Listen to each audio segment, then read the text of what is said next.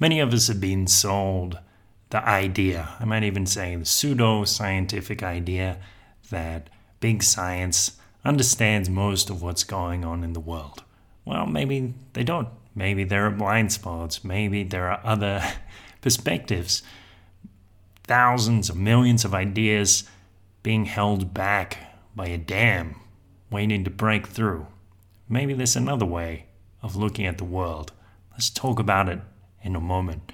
But first, I just mentioned I'm giving cognitive behavioral sessions. So if you want to explore the world of beliefs and ideas with me, to get some guidance so you can start to change your ideas about the world and maybe see how it affects your happiness, stay listening to the end of the episode. Let's begin.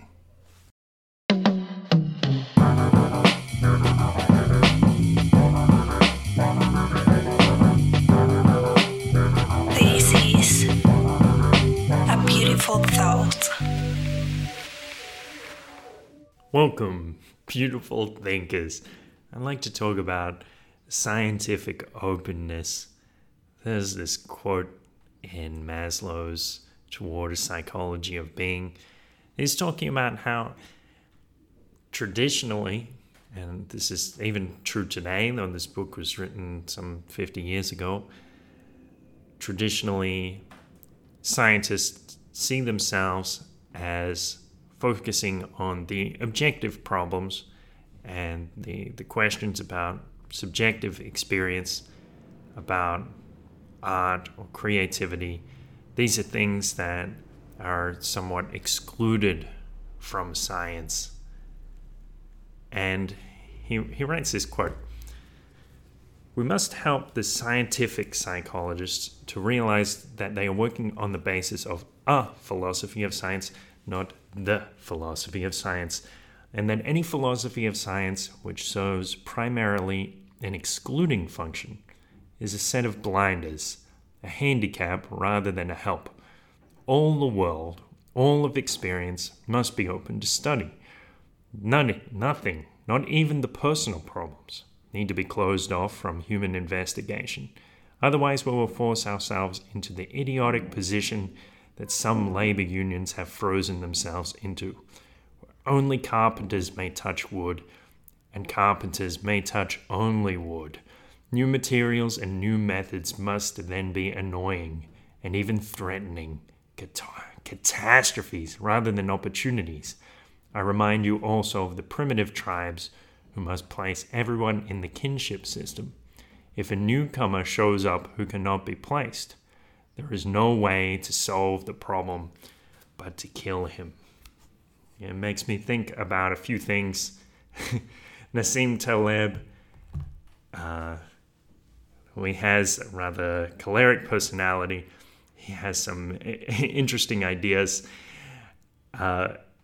He likes to use this phrase, intellectual but idiot. Intellectual yet idiot. And I think we all know this archetype a bit. It's like somebody who has studied all the books, knows all the theory, but maybe he doesn't understand a lot about real life. In my interview with my friend Kenny Palorentano, he said that he was very intelligent in a certain way in terms of book smarts, and he had these monikers for himself online like, I know all, I know everything.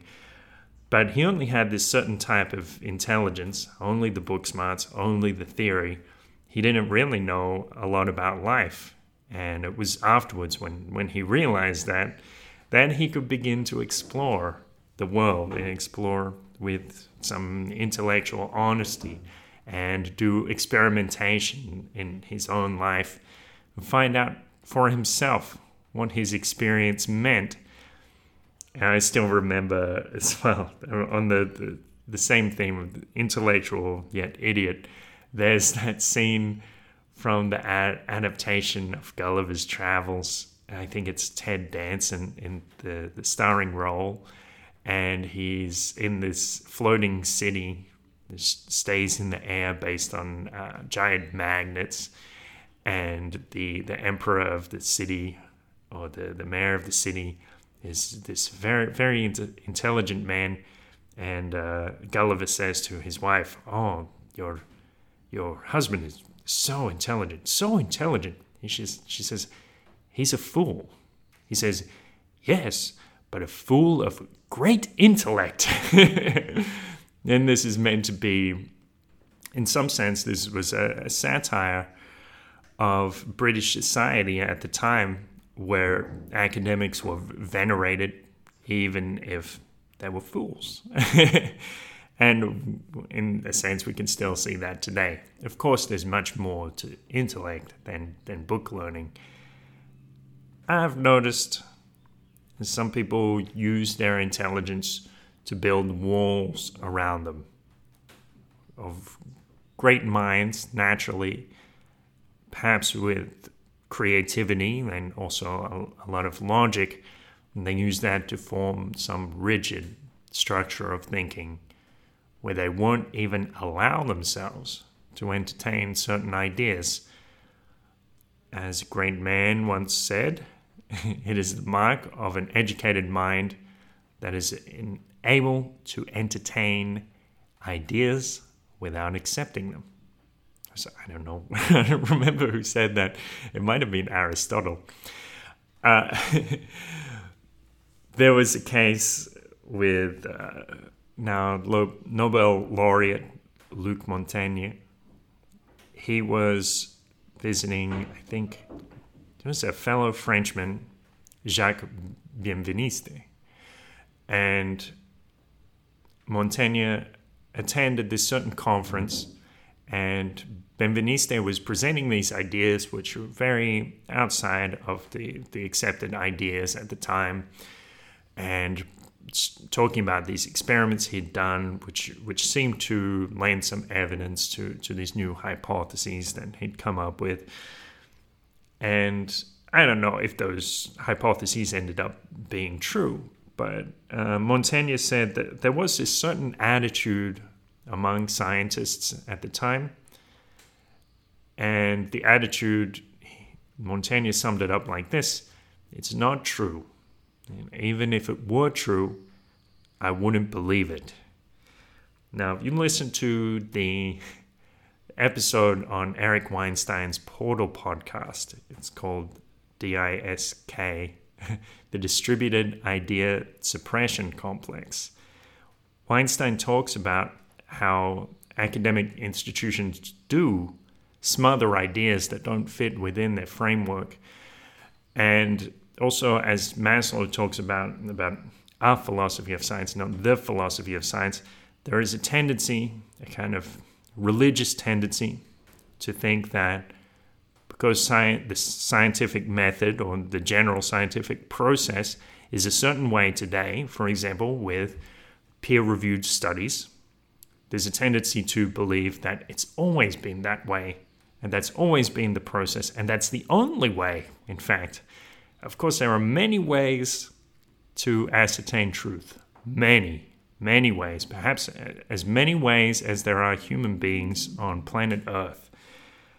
The peer review method, Weinstein points out, it's relatively new, like maybe 60 years old or a bit more.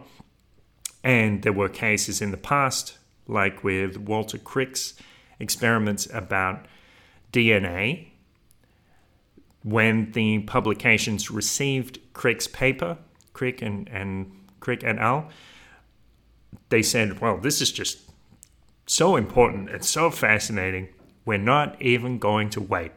Like the editor made the decision, he wasn't even going to review it, he wasn't even going to make some notes, definitely was not going to get a peer of Crick's to go through it and criticize it and get Crick to resubmit it. They just said, let's put it out there because this is that important and fascinating and inspiring to wonder. So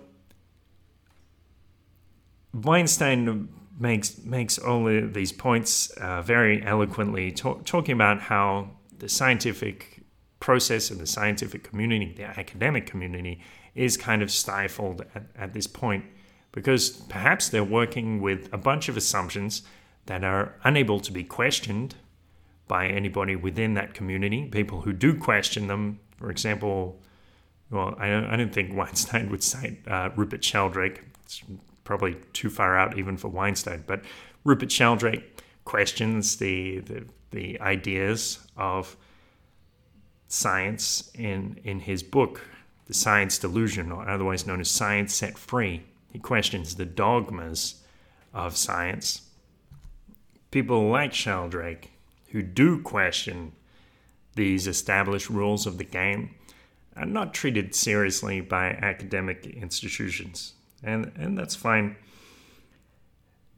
The point of this all is, the reason I bring this up is because I think many people have been sold this vision, this idea that, as someone wrote more than 100 years ago, that science had more or less got the world down, and it was only these things in the 5th decimal place that needed to be examined. And I don't think that was true then. I don't think it's true now.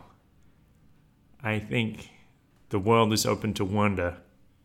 I think we can find out so much of the world through our own experience and own experimentation and our own perspicacity. And maybe we can get a glimpse into what's really going on.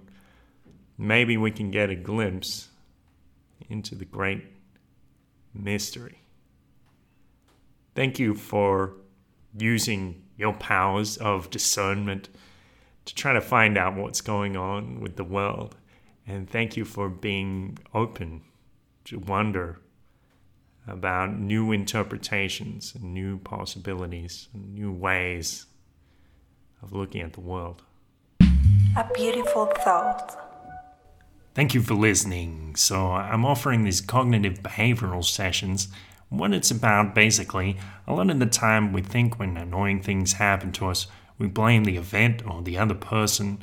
But a lot of the time, what's actually going on, certain mental processes, our interpretations and beliefs, which we have the power to change. And when we do, we can let go of that frustration, never to be seen again, never to experience annoyance. Well, maybe that's going a bit too far, but we can find a greater peace and happiness in our lives by discovering our beliefs and subjecting them to some examination. So check out beautifulpodcast.com. You see at the top it says CBT sessions, and you can book a session with me. Have a great day.